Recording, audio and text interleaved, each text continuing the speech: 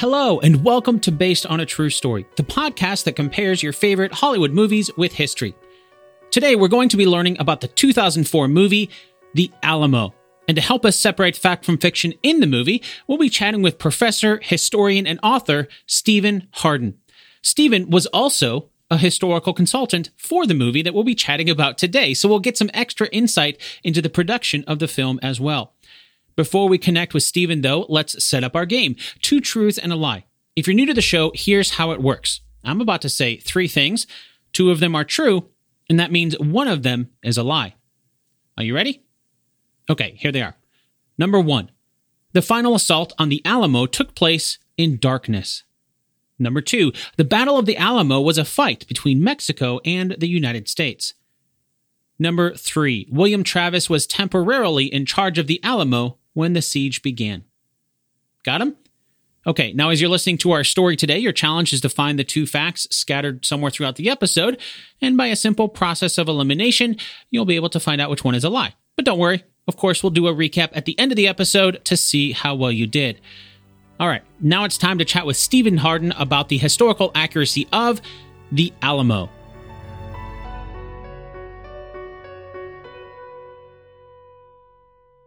At the very beginning of the movie, we learn a bit about the Alamo itself prior to the events that we see in the movie. And according to the film, the Alamo was a Spanish mission that was established in 1718, but over the centuries, it ended up being more of a fort than a mission due to its proximity to settlements nearby. Then a little later in the movie, we learn about the Alamo as it relates to the timeline of the movie in the 1830s. We learn this from the character of Lieutenant Colonel J.C. Neal, who tells William Travis upon his arrival that the Alamo was named after a Spanish cavalry unit called the Alamo de Parras. It has the most cannons of any fort west of the Mississippi, and it is the only thing standing between Santa Anna's army and the Texas settlements. So how well did the movie do telling the history of the Alamo itself leading up to the events that we see in the movie? Very well. The introductory text that you see at the beginning of the movie was actually written by my good friend, Colonel Alan Huffines, who wrote a wonderful book called Blood of Noble Men. It's a day-by-day chronology of the siege of the Alamo. And that's smack on. And the dialogue that J.C. Neal relates, played to perfection by the Texas actor Brandon Smith. I was so proud of that scene because it really does fill in a not a polemical way, but just a conversational way. Well, here's the skinny on this place, and it seemed very natural. I think in the movie that J.C. Neal should be telling Travis, who is after all just arrived on the scene and really doesn't know the background to this place. I thought that was smack on. Yeah, it seems like he's just giving him a welcome tour. That's right. That's how we envisioned it. He's giving him the cook's tour, and then of course springs it on him that, hey, I'm about to leave, and you're in command. What? I just got here. But that's historically accurate. Actually, he received word that his family was seriously ill in Mina.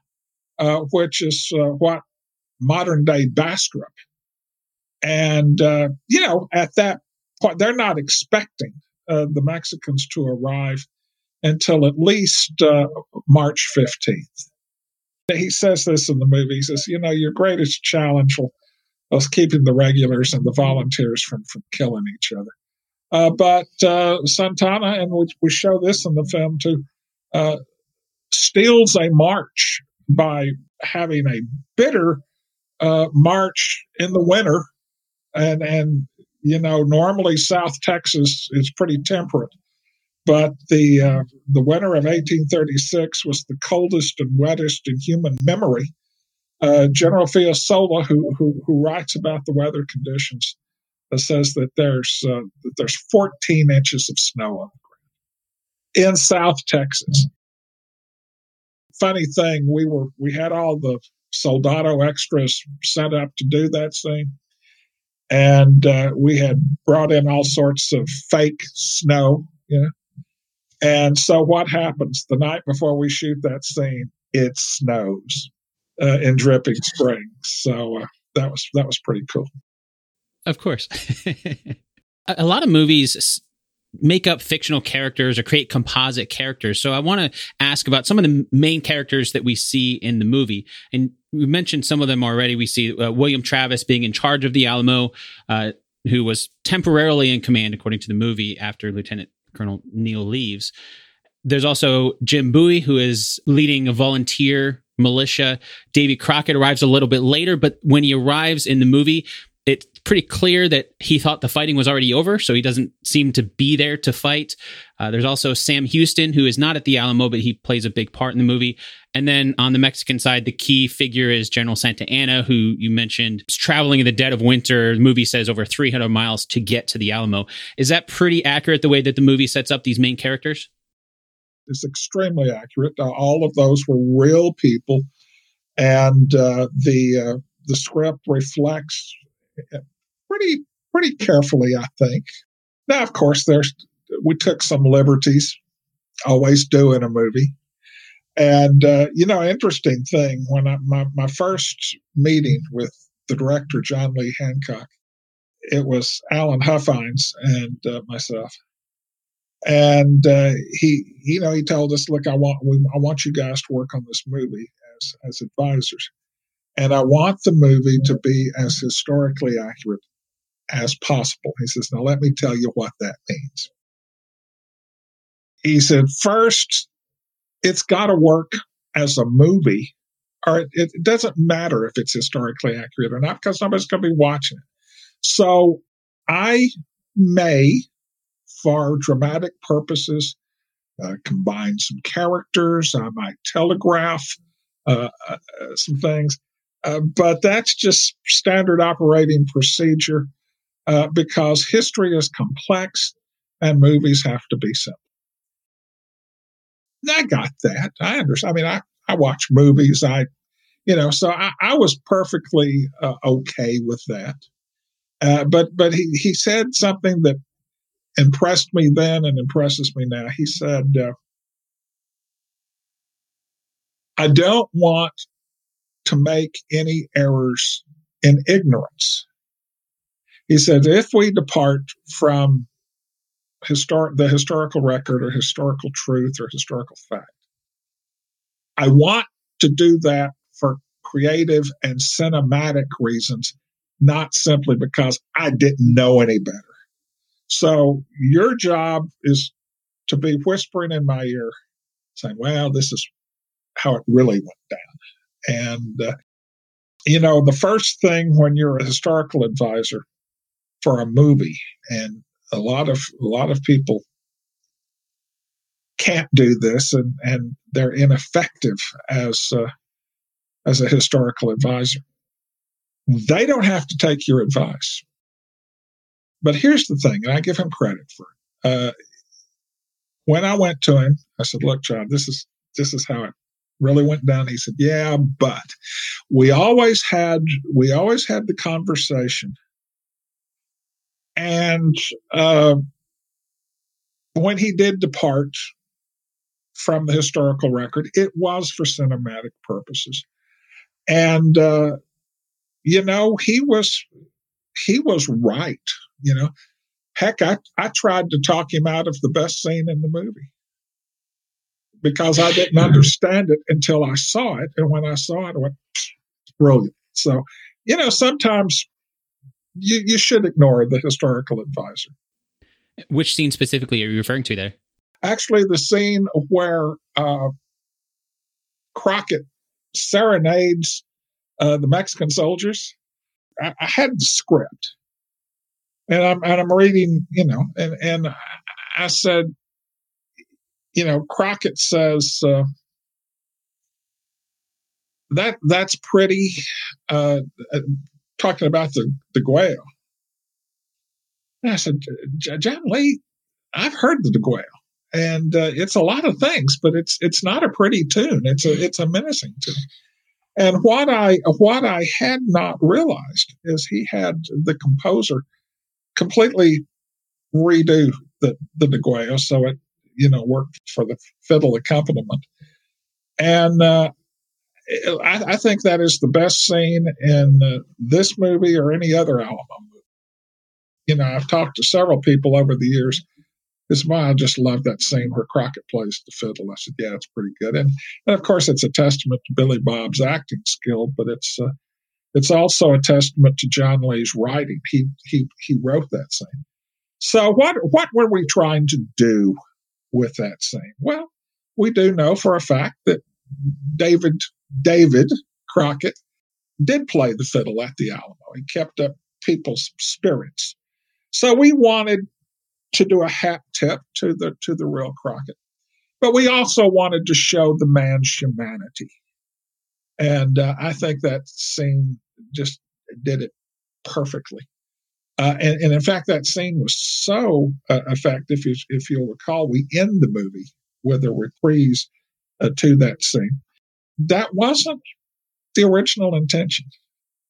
We had a whole different ending, and in fact, shot a whole different ending, which showed Juan Seguin returning to San Antonio. There's you see him riding down the hill. There's the Alamo in ruins, and he's going back, and he meets Tejano, and he says, "Hey, you're back." He said, "Yes." He said, I have a promise to keep," because he had promised, which would have been a great ending. But when John Lee just saw how beautiful the scene was, he wanted to reprise back to that. And I think that was probably a good choice. The weather's getting nicer, which means now is the perfect time to plan ahead for summer fun. Personally, I'm hoping to be able to visit my family this summer, and that means booking flights as soon as possible before the prices go up. And now you can help ensure your money is there when you need it with today's sponsor, EarnIn. Just download the EarnIn app, verify your paycheck, and watch your earnings tick up as you work. Access up to $100 a day and up to $750 per pay period, so you can start making your summer plans now. It's free and easy to get started. Download EarnIn today, spelled EARNIN, in the Google Play or Apple App Store. When you download the EarnIn app, type in True Story under podcast when you sign up. It'll really help the show. True Story under podcast. EarnIn is a financial technology company, not a bank, subject to your available earnings, daily max, pay period max, and location. See earnin.com/TOS for details. Bank products are issued by Evolve Bank and Trust, member FDIC. Thanks, EarnIn.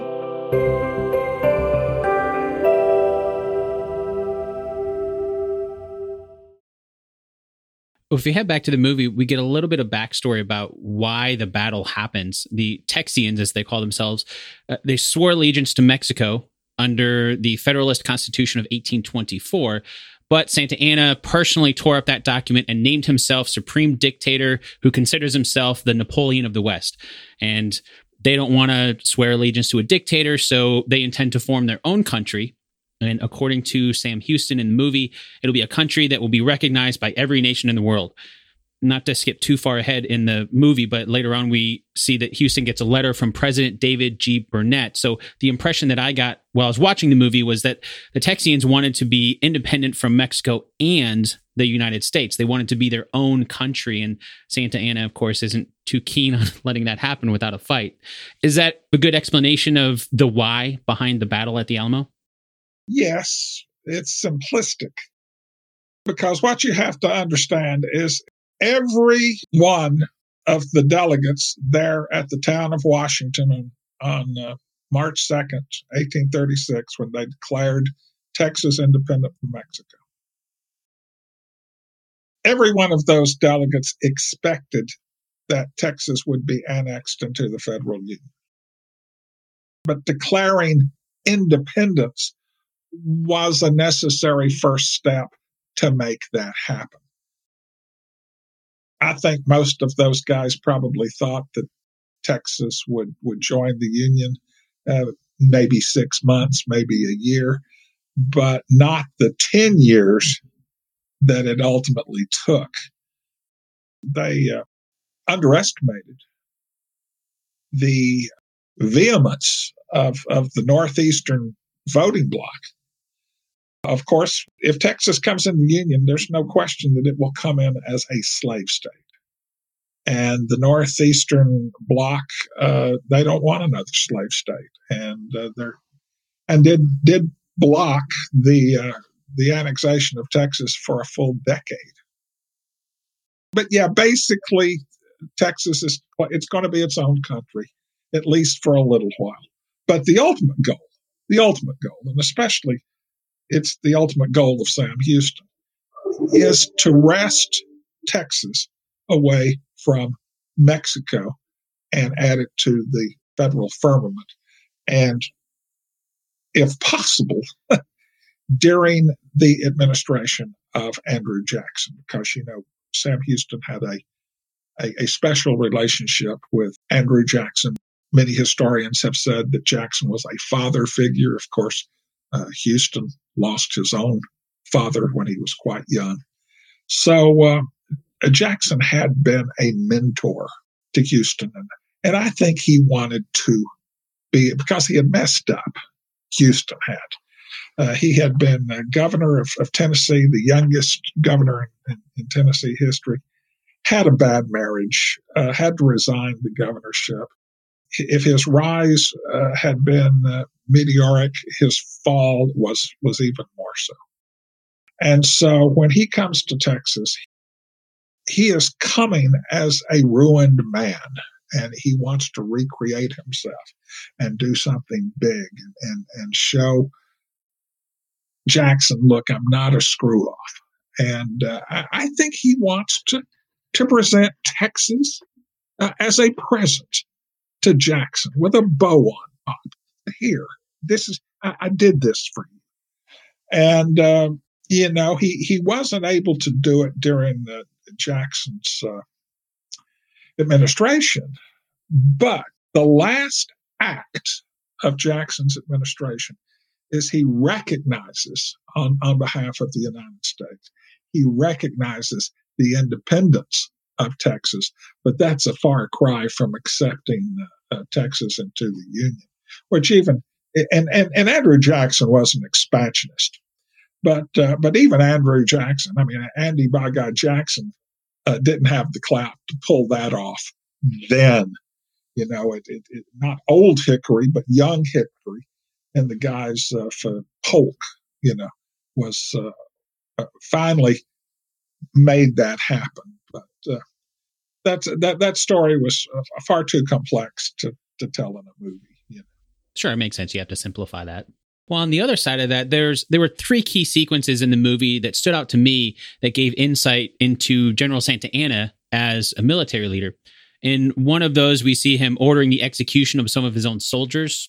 Maybe they were deserters or something. The movie doesn't get too far into that, but we see him doing that. You're right. We don't really get into that, but what that is supposed to represent is the rape of Zacatecas. Zacatecas, a federalist state that resisted his, that is to say, Santana's dictatorial regime. And he took his centralist army into Zacatecas and absolutely crushed the Zacatecas militia, and then unleashed his soldiers on the town. So that's sort of shorthand. If you know about Zacatecas, you go, oh yeah, that's supposed to be Zacatecas. Okay, that makes sense. No, that makes sense now that you explain that. A little bit later, we hear him not wanting to wait for a cannon to attack the Alamo. He wants his soldiers, generals say, I don't remember the exact line, but they, we're going to lose a lot of men if we just attack, if we don't wait for this cannon that's coming. And he says something like, what are the lives of soldiers but so many chickens? And then a little bit later, almost counter to that, there's a scene in the movie where Santa Anna allows some civilians in the Alamo to leave. We see a lot of people taking up that offer before the inevitable attack. And it almost seems a little contradictory to him not really caring about the lives of the soldiers, but then he's almost has, indifference to human life in some cases. How well did the movie do showing Santa Anna as a military leader? That line, what are the lives of soldiers but so many chickens? That is an actual quote from one of his soldiers. That is a line straight out of history. He said that exact thing. So I was glad that we were able to get that in. The character of Santana is very interesting because in the first part of the movie, he comes across sort of like a buffoon. And there is that one scene, just one scene, where he goes off on, I think it was General Castrillon. He just really, he says, we just started our country and now these pirates are trying to take us from, and we have got to make this.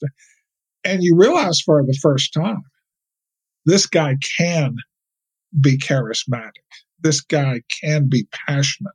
And okay, I could understand why they would be willing to follow this guy, because this is the first time in the movie that we've actually seen that this guy has some fire in the belly. And that scene was so important for that reason. But up to that, he's been, kind of a sybaritic character, which he was. But I think it was important that, and we were criticized at the time for sort of giving the Mexican point of view.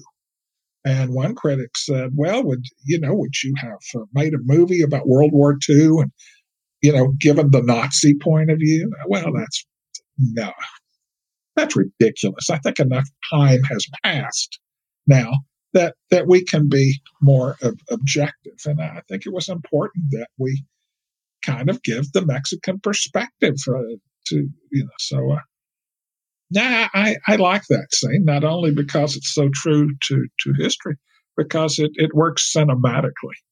And you remember in that scene, they say, okay, this is how we're going to attack the Alamo. And how many movies, really get into the tactics of a battle, and then after you've explained, okay, here's the Alamo, and Cost comes in from this way, and Duque comes in from this way, and Romero comes in from this way. And then, when we shoot those scenes, oh, okay, that's planned. So, no other Alamo movie has ever done that. And I was really proud of that sequence. When the siege in the movie first starts, we do see Jim Bowie riding out to meet some of Santa Anna's men to try to negotiate a truce. And then from the walls of the Alamo, Travis sees it. He's not happy. And so he orders a cannon to be fired. Needless to say, it put a pretty quick end to the negotiations. And then Santa Anna orders a red flag with a skull to be flown. The movie explains it as meaning death to the traitors. Can you give a little bit more historical context around what, if any, negotiations happened between Santa Anna and the men in the Alamo? Well, that did happen on the first day. The Mexicans arrived in San Antonio on February 23rd, 1836. Travis, the acting Alamo commander, because J.C. Neal is the Alamo commander, but he's elsewhere. So he leaves Travis in charge, and unwelcome guests arrive before Neal can get back. So it's Travis we remember and not J.C. Neal. So, J.C. Neal misses out on his chance to be a Texas hero, which he does regularly. He's an interesting character. But, that happened. It wasn't Bowie that went out, but another guy. But again, for cinematic reasons, we needed to make it Bowie. The guy did deliver a letter from Bowie where he basically says, can we come to some sort of terms? And he's told, you can surrender at discretion, which, no terms at all. Bowie, who has a foot in the Tejano community, who speaks fluent Spanish, I think maybe he thought, maybe we can negotiate. And when he finds out that he can't, I think he becomes as committed to defense as anybody else. But again, the movie shows this. I mean, as the siege begins, Bowie is a critically sick man.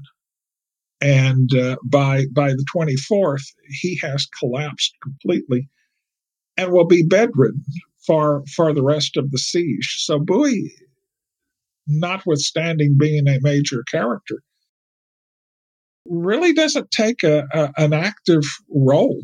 I mean, he's on his back. When we do see him, Travis at one point goes in to see him after he speaks to the garrison. But he says, yeah, I heard it, but he's not out there with the guys and wouldn't have been. So this is the ridiculous thing about all other Alamo movies, is that even though Bowie is desperately ill, I mean, he kills 20 Mexican soldiers flat on his back, And when we shot Bowie's death scene, we wanted it to be, we wanted to show him trying to put up resistance, but when he gets off 2 shots and he's reaching for his knife but doesn't get it. In fact, Bowie probably was completely incoherent when the Mexicans broke into the room, because some of the Mexican accounts sort of disparage him. He said, well, he was hiding under his covers like a woman. He wasn't hiding under his covers. He was deathly ill.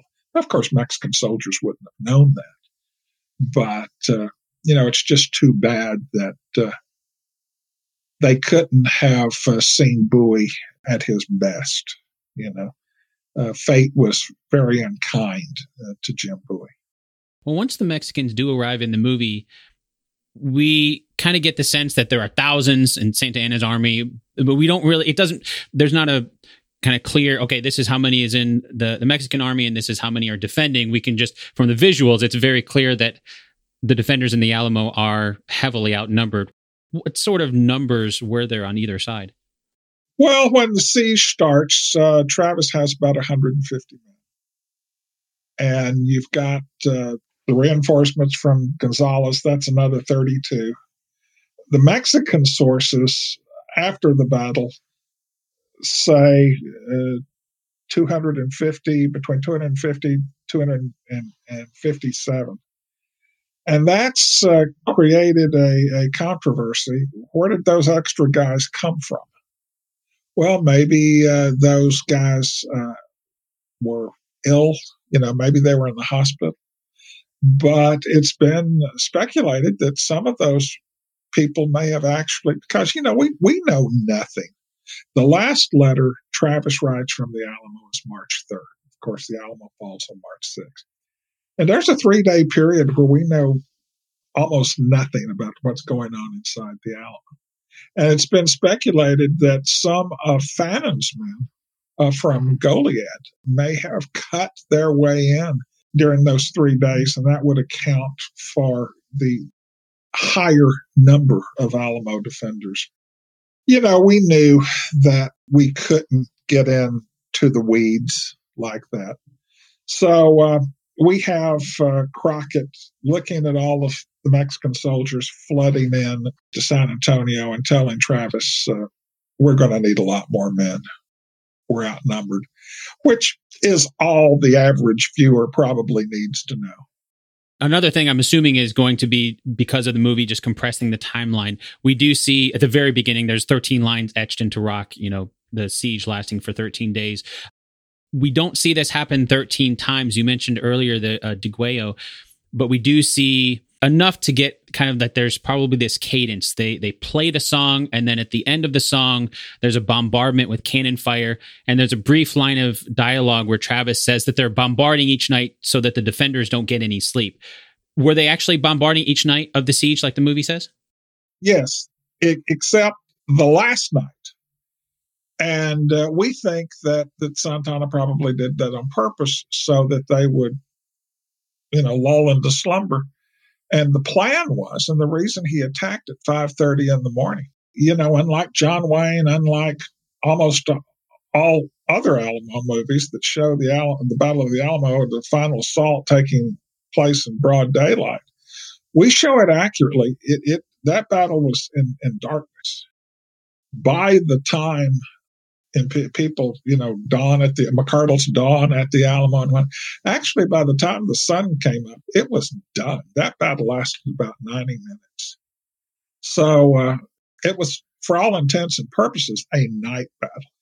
And he did that for a couple of reasons. He actually wanted to be up and over the walls before the Texians could rally. But also, and I learned this very forcefully several years ago when I did a reenactment at the John Wayne set. And at 5:30, we heard, rockets, and the Mexicans are attacking, and we all ran. It was cold, and I ran to the north wall, and I peered over the wall, and you know what I saw? Not a darn thing, because it was pitch dark. You cannot shoot a target you cannot see. And, I think the Mexican casualties, which have been seriously inflated over the years, actually, the Mexican casualties at the Battle of the Alamo were minimal, simply because the assault was well planned. But yeah, it was a night battle, and I was so glad that we did that right, that we showed that. There's only been one other movie, Alamo: The Price of Freedom, that shows down at the River Center in San Antonio. But I was very pleased with the battle scenes. Earlier, you did mention that Texas joining the Union would have been a slave state. And in the movie, there is a small part of the movie where we see a couple slaves. And one of the conversations, one of them says to the other that Mexican law says there are no slaves. So he gives them the Spanish phrase to say, I am black, I don't shoot, basically letting them know that they're not a soldier and let them live. What was the battle at the Alamo like for the black people that were there? Horrific. But in fact, and I was happy that one of the characters that we show is Joe, who is Travis's body servant. Now, what we don't show, and I'm almost certain that we shot this, but in the theatrical cut, we never know what happens to Joe. But in fact, Joe survived because he was able to convince and they almost killed him, but a Mexican officer saw that he was a black man, presumably a slave, and he told his soldiers, "No, stand down. This guy's not our enemy." But he was wounded. He was bayoneted, but he survived. And actually, much of what we know about the final assault comes from Joe. And even though he was illiterate, a lot of people wrote down what he said. So, yeah, we got, sort of a hat tip that, yes, there were African Americans inside the Alamo. And, it makes it a more complex story. One of my proudest moments as a historical advisor, Patrick Wilson, a young man who played Travis. And I was so pleased that they got a guy. Travis never saw his 27th birthday. And Patrick at the time was 28. So he's a young guy. And always they cast Travis as a much older man. Lawrence Harvey springs to mind. So I was glad that the age was right. But there's that scene where he's telling the two slaves, look, if you have any time, when you have a spare time, you need to be digging this well. And, Bowie's slave resents having to do that. He says, what's the line? He said, it's not enough that we have to fetch their water. Now we have to find it too. And when Patrick was the line read, he was coming off like a harsh boss. really, if you have any time, you need to be doing. And I called John Lee. I said, John Lee, in the accounts, in the slave accounts, what they say they resent the most was the condescension of their masters, the assumption that they're like children. So instead of having Patrick read the line angry, why don't we have him read the line as if he is talking to a dull 6-year-old? And the scene just worked so much better. That was the take that they used in the movie. And that was one of those days that my presence there really made a difference. Yeah, the scene worked really well, and I don't remember many other Alamo movies even touching on that side of the battle at all. Well, that's right. And, I think it was important for John Lee to get that in. And, of course, I endorsed that. I was pleased to, I came late to the project. I mean, we had the script was written. And, in fact, my first meeting with John Lee, he had sent Alan and I the script. And frankly, when I read it for the first time, I was pleasantly surprised because it was clear to me that someone had done their homework.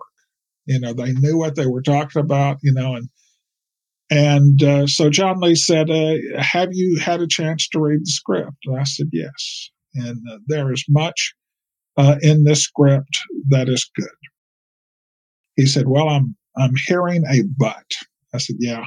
I said, none of these people speak as if they're living in 1836. You have them speaking a modern vernacular. And he said, well, is that something you could help us with? I said, I think we can. And the first thing Alan and I did is we sat down with the script. And we put some period vernacular into the script. When Crockett, on the first day of the siege, comes into Travis's quarters and says, it's a real mare's nest out here. Well, that was an idiom, from the 1830s. The one that we really, really got into trouble for. In the 1830s vernacular, a screamer, it says, I'm a screamer. A screamer was a highly influential person. And the first thing that the actor, Nimrod Wildfire, says when he's rehearsing his lines, and it's hard to pick up because it's cut so quickly, but the first thing he says is, I'm a screamer. And of course, that's reprised in Crockett's death scene, where he makes the conscious decision, because all through the film, he's conflicted. There's this Davy Crockett guy. And finally, though, he knows he's at the end of his rope. And he has to make a decision. Do I go out as David, or do I go out as Davy, which makes a more lasting statement? And he comes finally, in the last few moments of his life, he comes to terms with Davy. And, he says, well, have Santana surrender to me. I'll talk to Houston. I'll try to save, and he plays it for laughs. But, when Santana's about to unleash the soldados on him, he looks at him and he smiles and he says, I need to warn you fellas, I'm a screamer. Now, that doesn't mean like I'm going to scream like a little girl.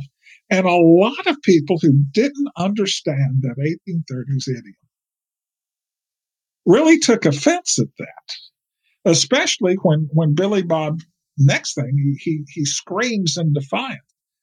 So, I think that was our fault for probably not explaining that better. There's going to be some confusion there, but we just maybe assumed the audience was smarter than it was, which is easy to do. But we caught a lot of grief from that. And something else that I think visually, we showed Crockett on his knees. And I think a lot of people really took offense at that. As the historical advisor on the day we were shooting that scene, I took John Lee aside and I said, well, John Lee, historically, yes, Crockett was killed after the battle, not unlike we're showing. But the historical record shows that, between 4 and 6 guys were with him, and you're showing him by himself. And he said, yeah, I am. I said, well, you pay me to tell you what really happened, and I'm telling you there are at least 4 other guys with him. And he said, well, what if we show these guys bound and dead on the ground as if they've already been killed, and Crockett's just the last man standing? And I said, well, that is, I guess. And of course, in the final cut, we never see any of those guys. I think he just was trying to get rid of them. But, and he told me, he says, well, Steve, it's more dramatic if it's just Davy by himself. And I said, well, granted.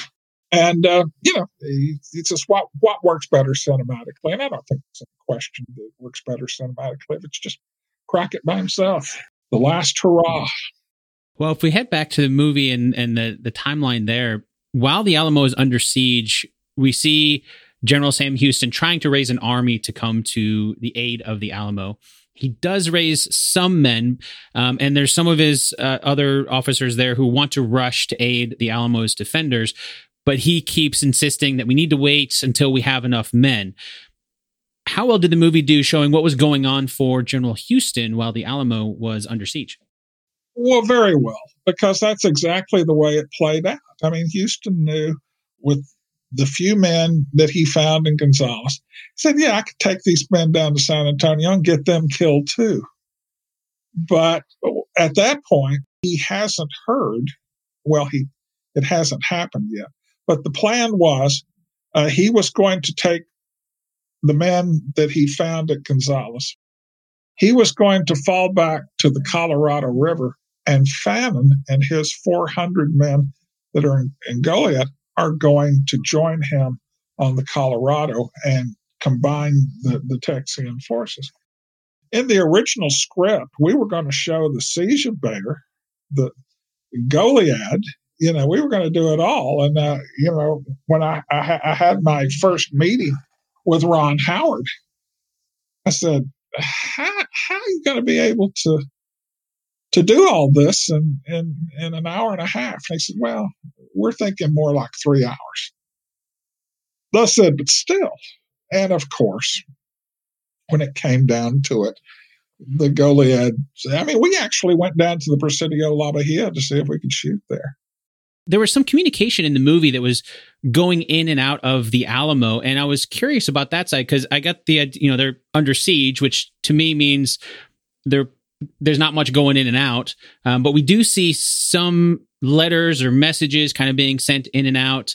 What was that side of it like, and how much did the men in the Alamo know about what was going on with Houston and Fannin and Goliad and all that? Well, they didn't know a whole lot. They knew how long it took to get from Goliad to San Antonio. And they knew, why aren't they here yet? And the plan was, the strategic plan from the jump is that we're going to be this skeleton garrison here down on the frontier, because remember, San Antonio was the southern frontier at that time. And we're going to be a vital choke point here because El Camino Real comes through San Antonio and then up to Bastrop and then ultimately all the way to Nacogdoches in Louisiana. And the Alamo is blocking that road. So the plan is, look, when you see the Mexicans holler out, and the rest of Texas will siphon down to this vital choke point. Good plan, not a bad plan. So why didn't it happen? Because the Texian government that would have organized those relief, could have and should have organized those relief efforts, had fallen apart in dissension and discord. So at this critical time, Texas doesn't really have a government.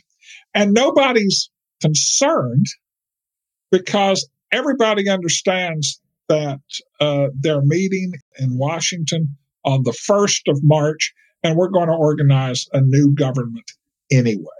So that's why nobody, but by the time they organize that new government, the men of the Alamo have fallen through the cracks, and not just the Alamo, the men at Goliad too. So it was really a failure of leadership on the part of the rebel Texian government.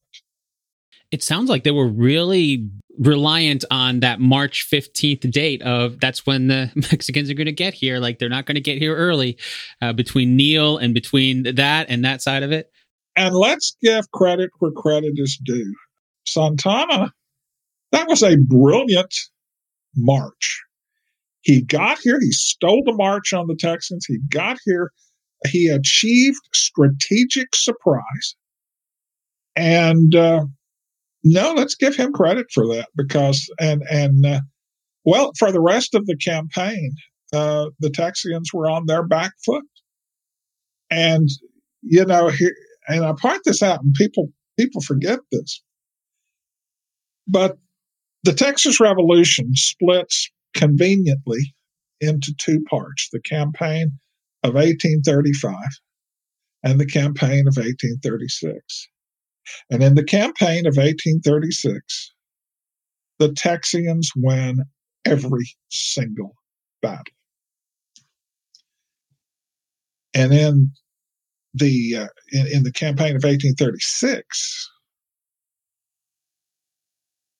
the Texians lose every single battle, except the last one.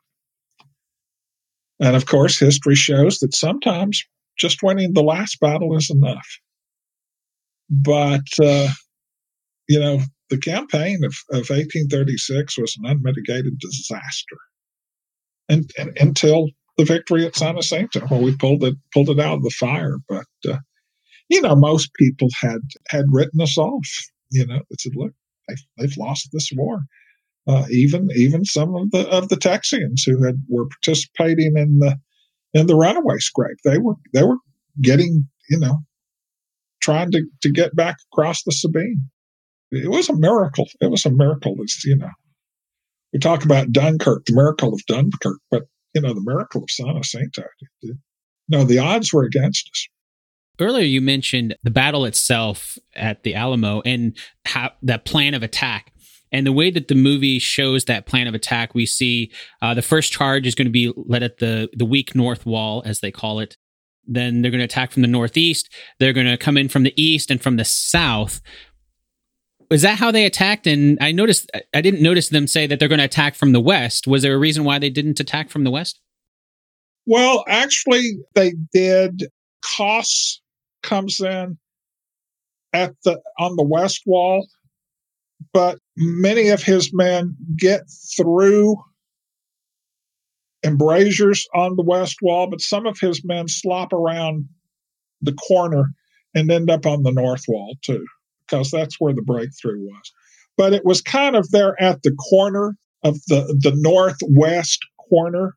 That's where Koss's men come in, which we show that. But we also show them hitting you remember in the movie where the sappers, the guys with the beards and the axes, they're attacking the West Wall. They're cutting their way through the West Wall.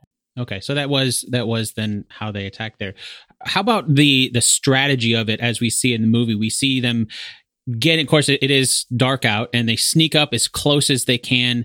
We see David Crockett firing the very first shot, which then wakes up some of the men in the Alamo. We departed from history. We that's pure Hollywood. We got to have Davy firing the first shot. I figured that would be the case, but I had to ask.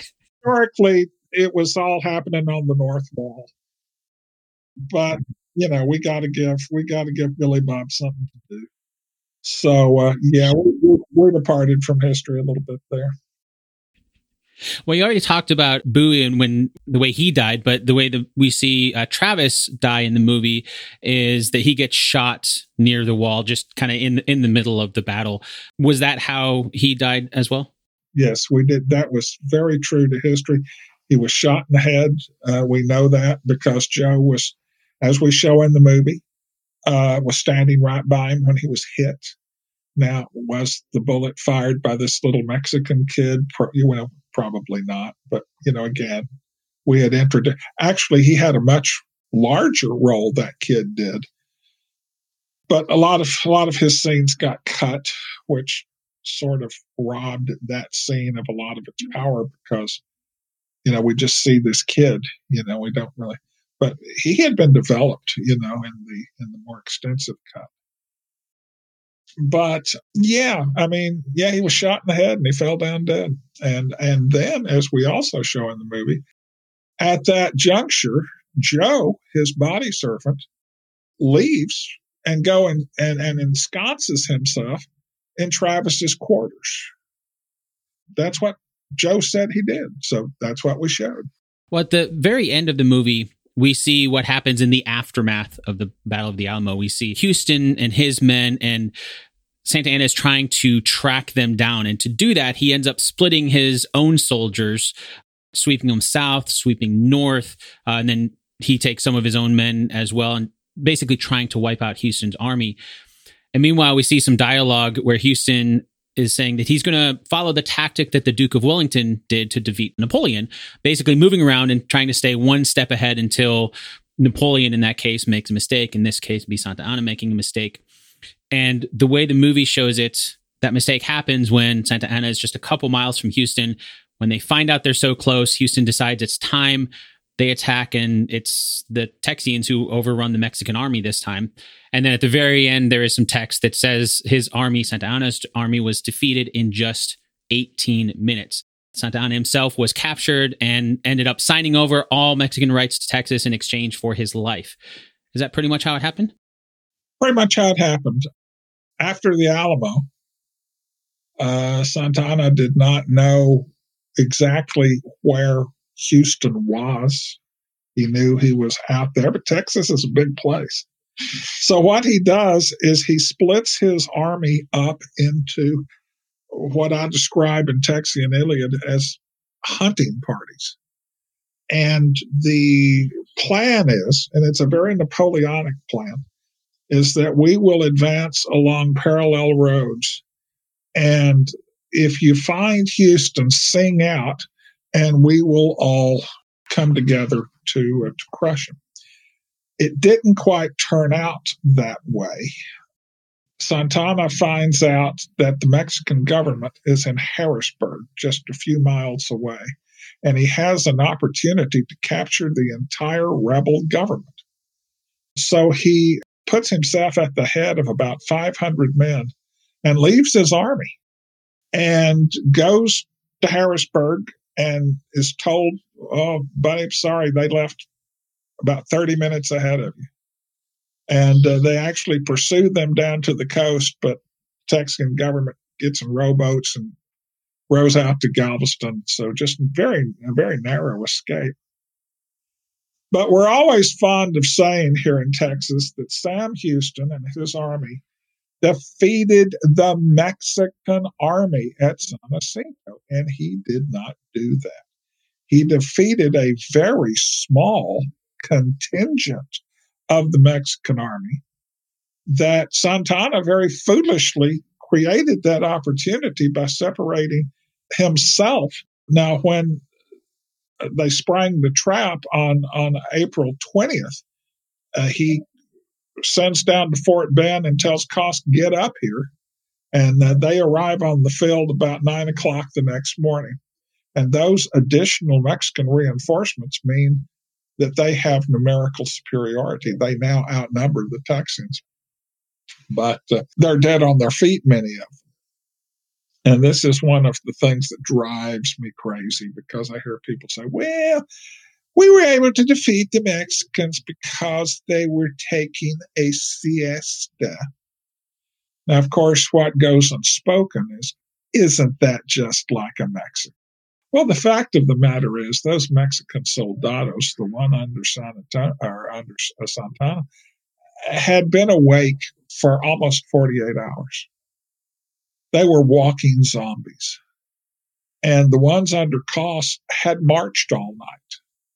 And so they arrive on the field exhausted. And then they stand there. They expect the Texians will, now this is April 21st again, they expect Houston will attack at dawn, which would have been the conventional wisdom, so you can have the full light of day to fight your battle. Well, he doesn't. They expect him to attack at mid-morning. He doesn't. They expect him to attack at noon. He doesn't. So by 4 o'clock, Santana's officers go to him and says, look, Your Excellency, if they haven't attacked by now, they're not going to, and our guys are dead on their feet. Can we have the guys stand down? And Santana says yes. And so I don't know if you've ever been so tired, been up so long, that when you finally fall asleep, you get into the REM sleep, and some idiot calls you on the phone or rings the door or whatever, and you wake up and you're disoriented. Well, that's how the Mexican soldiers were. I mean, they fall asleep, they're finally sound asleep, and when they wake up, the Texians are already in their camp. I don't think the physical state of the Mexican army is very often taken into account when we talk about the Battle of San Jacinto. I think we did show in the movie that we just massacred these guys. I mean, they were trying to surrender. They were trying to swim across Peggy Lake, and we just literally shot them like fish in a barrel. They didn't have a chance. And yeah, the battle lasted 18 minutes, but the slaughter lasted much longer. The slaughter lasted until nightfall. But by attacking that late in the day, by attacking the primary accounts vary, but about 4:30 is my best guess. Did Houston know that about how tired they were? No, it was just, in fact, attacking that late in the day was a testament that we just couldn't get our act together till then. He called an officers' meeting. This is not shown in the movie, because in the movie, of course, Sam Houston has to be this grand and glorious hero. I don't think he was. What Sam Houston wants to do is retreat into East Texas, because he knows that there is an American army under General Gaines at Fort Jessup, which is on the east bank of the Sabine in Louisiana. We've got an American army. And he also, and he is keeping in touch with Gaines, and we know that because some of the couriers say, well, Houston sent me to deliver dispatches to Gaines, so we know that. So they're keeping in touch, right? And I think what Houston wants to do is lure Santana into East Texas and lure him across the Neches River, not the Nueces in South Texas, but the Neches in East Texas, because Andrew Jackson has told General Gaines we will not tolerate a Mexican army on our border. And if the Mexicans cross the Neches, attack them, cross the Sabine, engage them. In some of my writings, I call that Houston's American strategy. Now, what does the American strategy do? If he can trigger American involvement, I think it's pretty certain that the American army defeats Santana and the Mexican army, especially in East Texas, where the terrain favors, the way we fight, and when his lines of communication and supply have been stretched to the breaking point. And what's more important, what has up to that point been a Texas war becomes an American war. And once Americans have some skin in the game,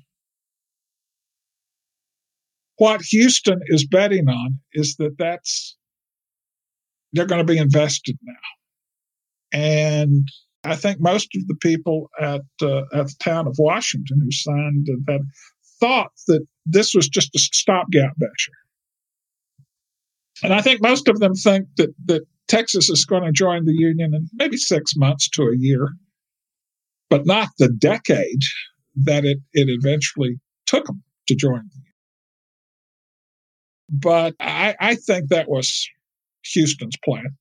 And at that officers' meeting at noon, he says, "Hey guys, it's not too late. We could build a floating bridge across Buffalo Bayou. We could retreat to East Texas. We could do that." And people just look at him and say, "Sam, we're here. They're here. We're never going to get this chance again." You know what Houston said? He said, "Fight then and be damned." Now, this is several sources quote him. So it's not just one source or two sources, but several sources remember. And I think the reason they remember that is that's an odd thing for a commanding general to say. So I think it's safe to say that Houston was not committed to battle as late as noon on April 21st. He was still clinging to what I call the American strategy, because he realizes that a battle at San Jacinto, even if it is a Texian victory, it's a Texian victory. It's not an American victory. He needs an American victory to make this an American war so he can get Texas into the Union. Because a Texian victory does not satisfy his political goals, which has always been to get Texas into the Union. Speaking of Houston, there at the last battle, in the movie, that's the first time we hear the term "remember the Alamo." He uses that in the speech to his men. Did he actually use it there, or when was the first time that was used? Actually, he probably used it for the first time at Harrisburg. And we don't really know who coined the phrase, but certainly it was taken up. There is no doubt that the soldiers, that was their battle cry. It was, actually it was "remember the Alamo, remember La Bahia." Probably not "remember Goliad." It was probably "remember La Bahia." But we tend to forget Goliad in the mix. But, and of course, in a movie called The Alamo, we're really not going to, So, but yeah, they would have said "remember the Alamo." And in fact, if you look at the accounts, most of the Texian soldiers were more incensed at the Goliad massacre because they were under the impression that those guys had surrendered and had been promised their lives. As it turns out, that they hadn't. It was a deplorable episode. However, it went down, completely unnecessary. But these people were wanting payback, and by God, they got it. And I think the movie does a pretty good job of depicting that. I mean, there's the scene where Sam Houston is at ceasefire, ceasefire. They completely ignore him. There's the scene where Juan Seguin is just on, all these Mexican bodies. And these are, after all, his countrymen.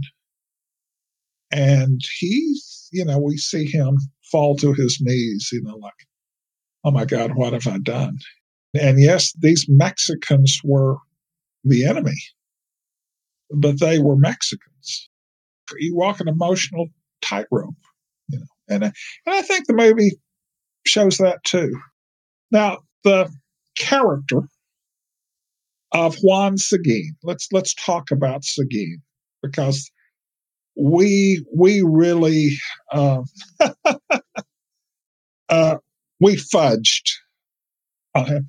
First, he in the movie Seguin is Houston's moral compass, right?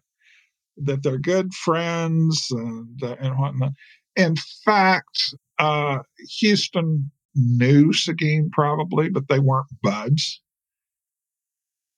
And Seguin didn't speak English. Never learned to speak English.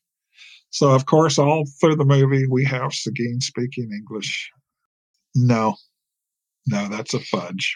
But at least, being a creative decision, right, to make it easier for the viewer, I'm sure. Well, we wanted to acknowledge the Tejanos, and Juan Seguin being the most prominent Tejano, it was a natural thing to do. But we probably, another thing, we show the Tejanos charging in a cavalry charge. All the Tejanos at San Jacinto were with Sherman fighting as infantry. But John Lee said, well, people expect Tejanos to be on horseback. That's a fudge. Yeah. Is there anything that you wish had gotten a chance to be included in the movie that wasn't? Oh, God, yeah.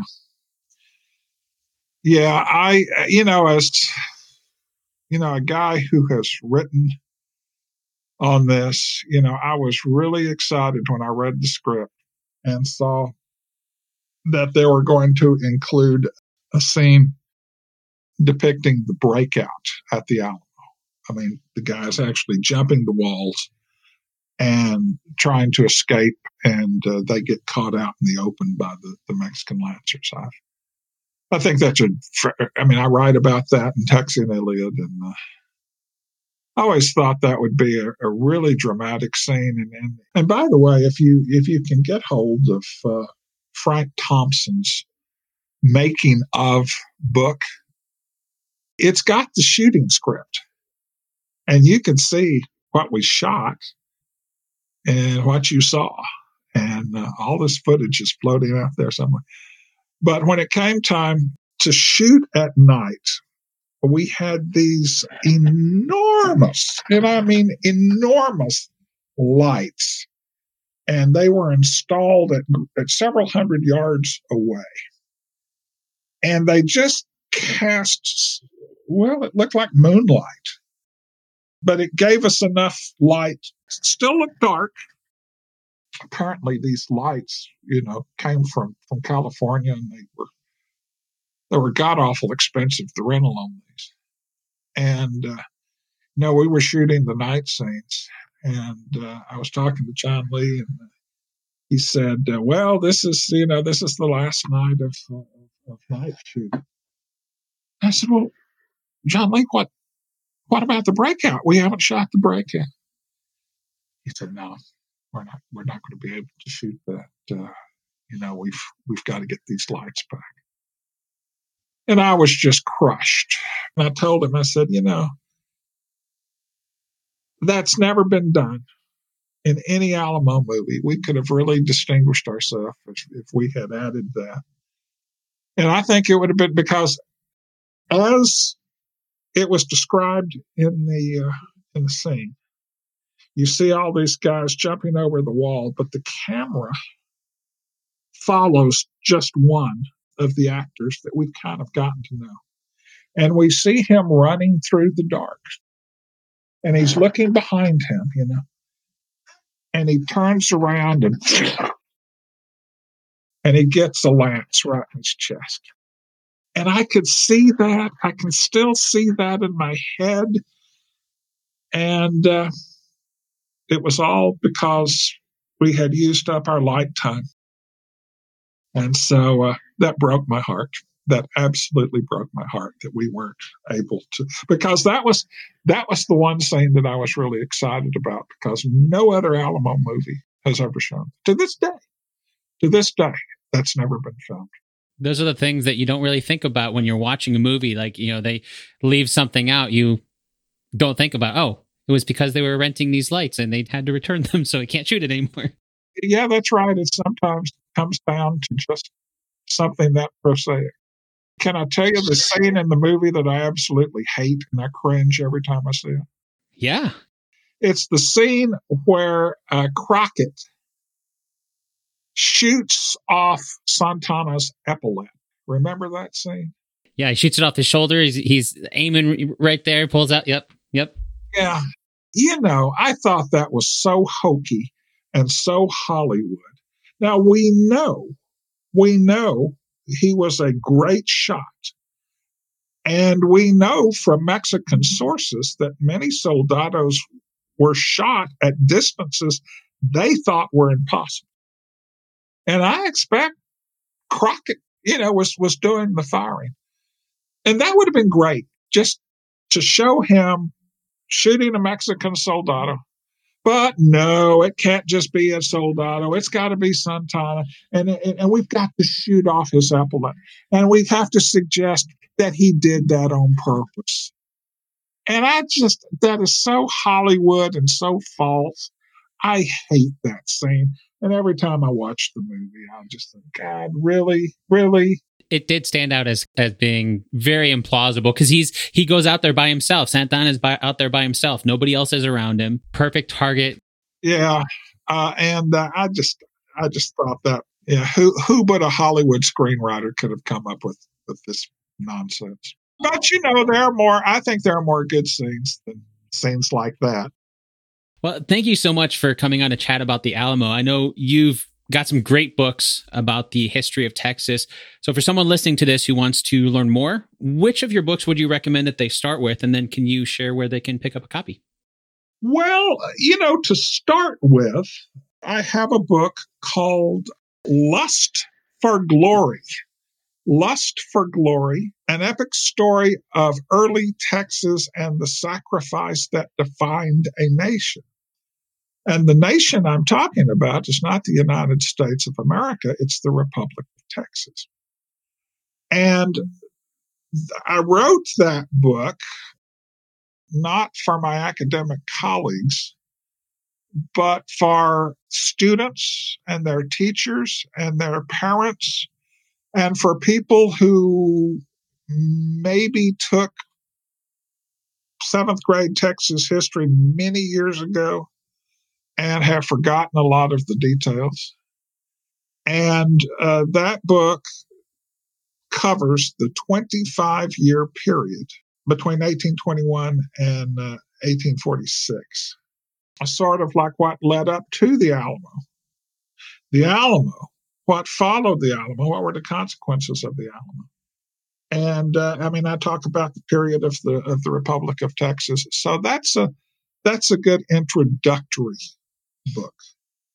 But if you're into military history, my book Texian Iliad: A Military History of the Texas Revolution. We really get into the weeds, the nitty-gritty of the military history. I've got another book which is actually my favorite of all the books I've written. It's called Texian Macabre, the melancholy tale of a hanging in early Houston.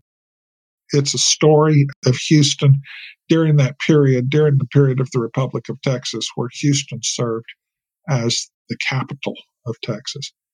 And, people think of Deadwood as being a rough and woolly place, but early Houston was just bedlam, So I had a lot of fun with that book. My most recent book, I say it's my book. It was an editing job called Robert Coleman's Houston Displayed, or Who Won the Battle of San Jacinto, an obscure 1837 pamphlet that was highly, highly, highly critical of Houston's generalship, Houston's character, Houston's fashion choices, Houston's horse. Coleman really hated Houston, and he makes it clear in this book. But what I found when I started comparing what Coleman is saying to what other people are saying is that 9 times out of 10, Coleman is telling the truth. He might be doing it in a vituperative way. And that's the problem. Historians and biographers of Houston have dismissed this little pamphlet. This is, well, it's just, he's grinding axes. He's biased. Well, he is biased. But that doesn't mean you can completely disregard this critical primary account. It was, other than Houston's post-battle report to President Burnett, it was the earliest account of the Battle of San Jacinto by a participant met for popular consumption. And there's information in that little 38-page pamphlet that you can find nowhere else. And I'm very proud. It was published by the DeGolyer Library at SMU and the Clements Center there at SMU. Beautiful, beautiful production. It's a fine press book, limited edition. But yeah, I'm really proud of how that came together. By the way, I've got a website. And it's to find it, it's a simplicity itself. It's Stephen L. Hardin, all lowercase, all one word, .com. And there are links there to all of my books. It'll take you to Amazon. You can get my books. And also, I've got some pretty interesting content also on the website. It has to do with Texas history, Texas Revolution. If you have an interest in the Texas Revolution, Texas history, or especially, things I've done during the course of my career, check it out. You might find something that will engage your interest. Fantastic. And I'll make sure to add links to all of that in the show notes for this episode as well. I appreciate that.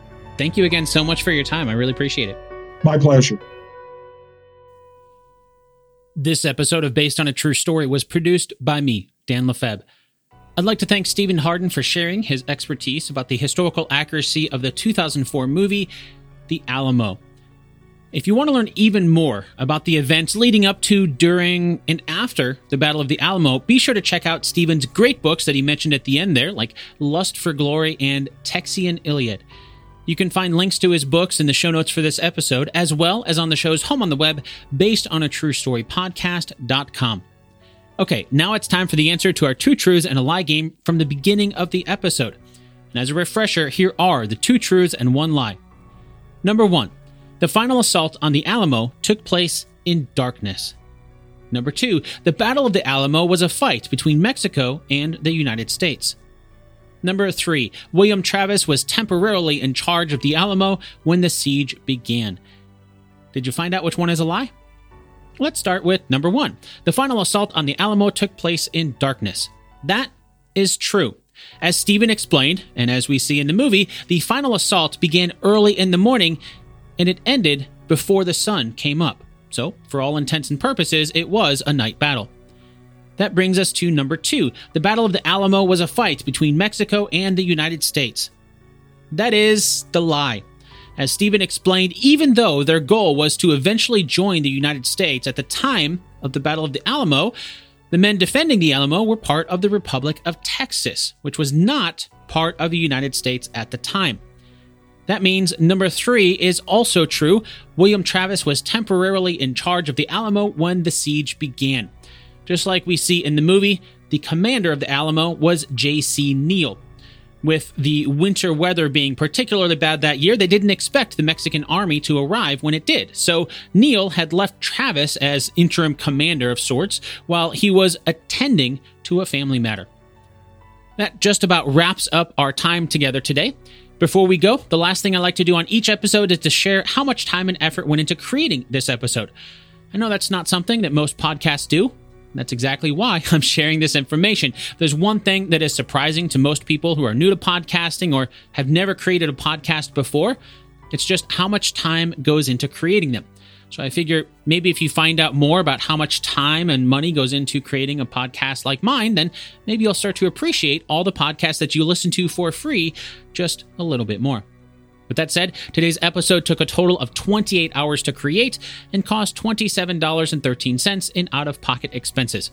And as I always do, I want to make it clear that that time and cost is only my time for this one episode. In other words, that 28 hours does not include the countless hours of my guest time researching the subject matter we talked about.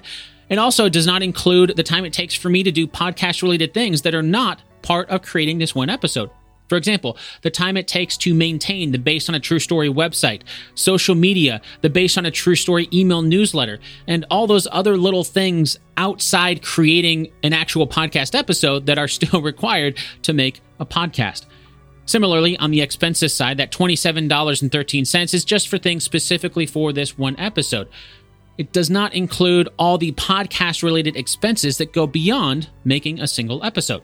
For example, the cost of the microphone that I'm talking into right now, the cables hooked up to the microphone, the audio interface that they're plugged into, the computer that it's recording on, the software that I'm using to record, and all the podcast and website hosting costs, and on and on. All those things take time to set up and maintain, and they cost money that goes beyond things that are associated with just this one episode, but they're all things that are required because if I didn't do those things, there wouldn't be any episodes of Based on a True Story at all. In a nutshell, this podcast may be free to listen to, but it is not free to create. And that is why I am so thankful for the wonderful people who are helping to support this show financially so we can keep it going. So if you enjoyed today's episode, I hope you'll consider helping support the next episode over at basedonatruestorypodcast.com/support. And as a bonus, you'll get access to over 60 exclusive episodes on the producer's feed. Over there, we look at how completely fictional movies deal with history and real life to make them seem a little more believable. For example, we've covered the history in movies like Pirates of the Caribbean, Jurassic Park, the entire Back to the Future franchise, the Mummy franchise, and plenty more. You can find out how to get access to that by supporting the show over at basedonatruestorypodcast.com/support. Once again, that's basedonatruestorypodcast.com/support. In the meantime, if you enjoyed today's episode, I hope you'll share it with a friend. Until next time, thanks so much for listening, and I'll chat with you again really soon.